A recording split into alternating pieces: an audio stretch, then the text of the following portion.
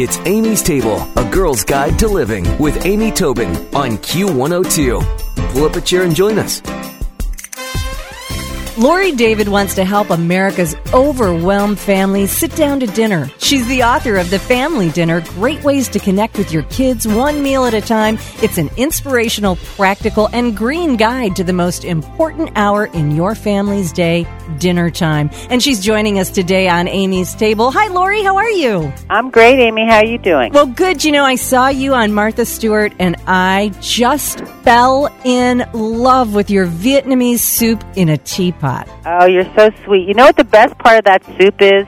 Is that everyone gets to participate at the table, and that is one of the tricks I've used to get everybody at the table and keep them there. That if you make a dish and let everyone finish it off, either adding their own herbs or adding their own crunchy things on top, all of a sudden everyone's engaged in the meal in a completely different way. And I think that's a great trick for dinner time. Oh, I've got to tell you, I do too. And I took this I went to visit my father who lives in another state, and I took this and made it for him and some of my siblings, and we had so much fun. And we're all grown-ups, but we had a lot of fun. Exactly. Listen, your family is whoever you sit down and share a meal with. Absolutely. So if you're single, it's your girlfriends or your coworkers. If you have kids, it's your kids. It's whoever you're sharing the meal with. And we have to hold on to this ritual for dear life, because it's really one of the only opportunities we have in the course of a day to purposely be a family. And that's what dinner's all about. I agree. Well, you know, you use the word ritual, and I want to talk about that for a minute. You know, it's sort of creating a ritual, isn't it? So families who aren't in this mode,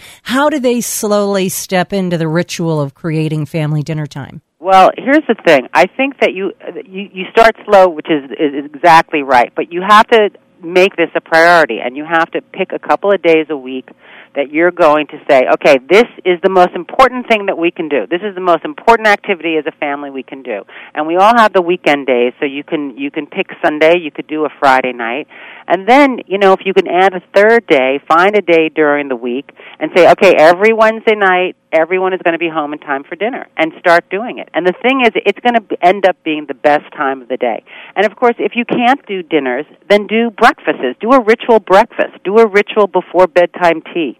I mean, the idea is it's about eating better, cooking yourself, but sitting down and connecting with each other and talking. And we've got a huge problem in this country. Kids are spending somewhere upwards of 7.5 hours a day on some form of an electronic device. Oh, man. And parents are too. Yep. So where's all that time coming from, right? Yep. We found an extra 2 hours a day for the internet. So we've got to say, okay, this is important time. This is sacred time. This is how we civilize our children. This is how we take each other's temperature. This is how we connect with each other. This is about nourishment of the body and the mind, and we have to commit to doing it. You know, it's funny because I feel like I sound like my mother used to sound, but I do worry with that 7.5 hours they're spending on electronics that they are losing the art of conversation. But of course they are. Yeah, I mean, that's worrisome. How could you not? If the dinner table is a place where you build your vocabulary, where you learn how to listen, where you learn how to debate, if we're not sitting down to do it and all our communication is through our thumbs on a keyboard, right, of course we're going to lose it. No, and we're going to lose a lot of other things, too. I'll tell you one really important thing that most people don't know about the dinner table. Emory University did a big study on this. Why is the dinner table so powerful? And they came up with the answer. And the reason is the dinner table is the number one place that we pass on family history. And it's the knowledge of knowing where Grandma and Grandpa came from, what Mom and Dad went through, that builds resilience in children. And when we stop eating together at dinner and sitting down, we stop passing on those stories. Now, this is really important. In the old days, people used to say, used to raise kids and used to say things like, I want to protect my kids from bad things happening. But we all know that can't happen. I mean, look what's going on in the news every day.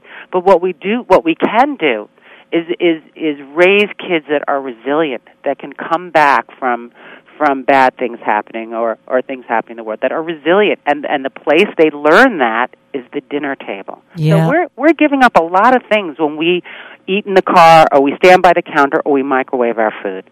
Well, I'll tell you, you're so right, and you say it so well. I just want to stand up and go, yeah. Well, you know what? Here's the thing. I've just learned from my own experience because I now have teenagers, okay? And when you're the mom of little kids, you don't really see what's ahead. I can see what's ahead now, and I could tell you it's really hard to get quality time with your kids. It's really true. hard to connect with them. And if I hadn't insisted on this ritual of sitting down to dinner every night, I don't know how at age 16 I would be able to be close to my kids. It would be so much harder. That's the thing, is use it as a cautionary tale. This is harder the longer you wait, the harder it is to start. Not insurmountable, but harder to start. So start young with your kids and don't let them... But the truth is, it's never too late to start. That's the other side of it. And also, I really, my advice for people is to change your consciousness a little bit about what dinner is. It doesn't have to be 3 courses and a homemade apple pie. It can be soup and a salad. That is dinner. It can be scrambled eggs with chopped broccoli in it for dinner. You know, it could be peanut butter and jelly sandwiches if that's all you have time for. The whole point is to sit and talk. Absolutely. If you're just joining us, we're speaking with Laurie David. She's the author of The Family Dinner, Great Ways to Connect with Your Kids, One Meal at a Time. And one of the things that we're facing in a modern family is more and more families are divorced. There's now 2 homes, and I love that you address 2 homes, 1 table. And we haven't said yet that your ex-husband is, of course, Laurie David. And so do you have dinner with him still? We do, and I have to tell you, it didn't happen overnight, but it happened over the course of really wanting this to... the dinner table brought us all back together. That's the irony of this, that it not only got us through tough times in my household, but it really made us come together again as a family. And I write a whole chapter about this, and I just hope it inspires people that there are other ways to do it. Of course, it takes 2 participating parties, and my ex is a sweetheart of a guy, and it was important to him, too. So eventually, after asking him for a couple of months, come have dinner with us, he eventually did. And it was also the rituals that made him... He was missing them also. I bet. And we had this ritual, which was, if it's Sunday, we must be having Chinese takeout. And so eventually we got him to come over for that. And pretty soon thereafter, I got him picking up the Chinese food on his way over. So that's really clever, I think. Very clever. I love it. Well, you know, one of the things that you talk about, and we will get to the food and all of this, but that's what's great about this book is it's not just a cookbook. It's so much more. But you talk about grace is gratitude, and that's an important part of the ritual. Well, listen, dinner is the perfect place to express gratitude because there's something very tangible to be grateful for, and that's what's right in front of you. The food, the people who grew it, the person who made it, the person who shopped for it, and you can go on down the line. And I think, listen, gratitude is, like Dr. Wendy Mogul says, it's a muscle and it needs to be exercised, and that's one of our jobs, I think, is to exercise that gratitude muscle at dinner. So I have a bunch in the book, lots of gratitude games. There are lots of ways to express it. There are ways to play the gratitude game, and we do it. I mean, it's something we should be doing every night if you can, or at least once a week, and we shouldn't be waiting once a year at Thanksgiving to be expressing our gratitude. So and I think will help connect us to where food comes from and help give kids an appreciation for what's involved in actually making dinner. And it's a little bit harder to grab your kid, while they're out playing or having friends over or watching TV to say, hey, let's just be grateful for a minute. It's much easier as part of the ritual of the meal, so that's great. Well, I would love to share your Vietnamese soup recipe on amystable.com. Are you good with that? Absolutely, please do. And I have to say, the food in this book is fantastic, and one of my mottos is don't cook for your kids, cook for your family. And if you cook delicious food for your family, your kids will come. So I really believe in that, and there's a fantastic... I urge everybody to make the black bean cakes in here and the grains, greens, and cheese casserole. And a lot of these recipes are things that you can have as leftovers, because I am a huge leftover fan. I believe if I'm going to make dinner, I want to at least have to get 2 meals out of it. I agree. So a lot of the recipes help you do that, and there are some things that fast recipes for days you're busy, and slower recipes for the weekend when you have more time. And the last thing I'd say about this too is that if you don't know what you're eating unless you're making it yourself. That's so true. So true. Just start with that thought, okay? And dinner, it gives you an opportunity to know what you're feeding your kids.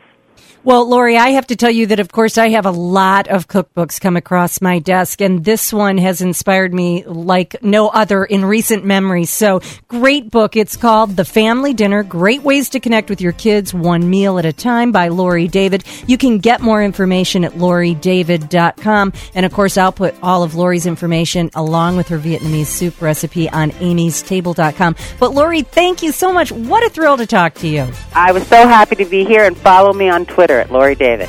Thanks, Laurie. Thanks so much. Stick around for another helping from Amy's Table on Q102. Q.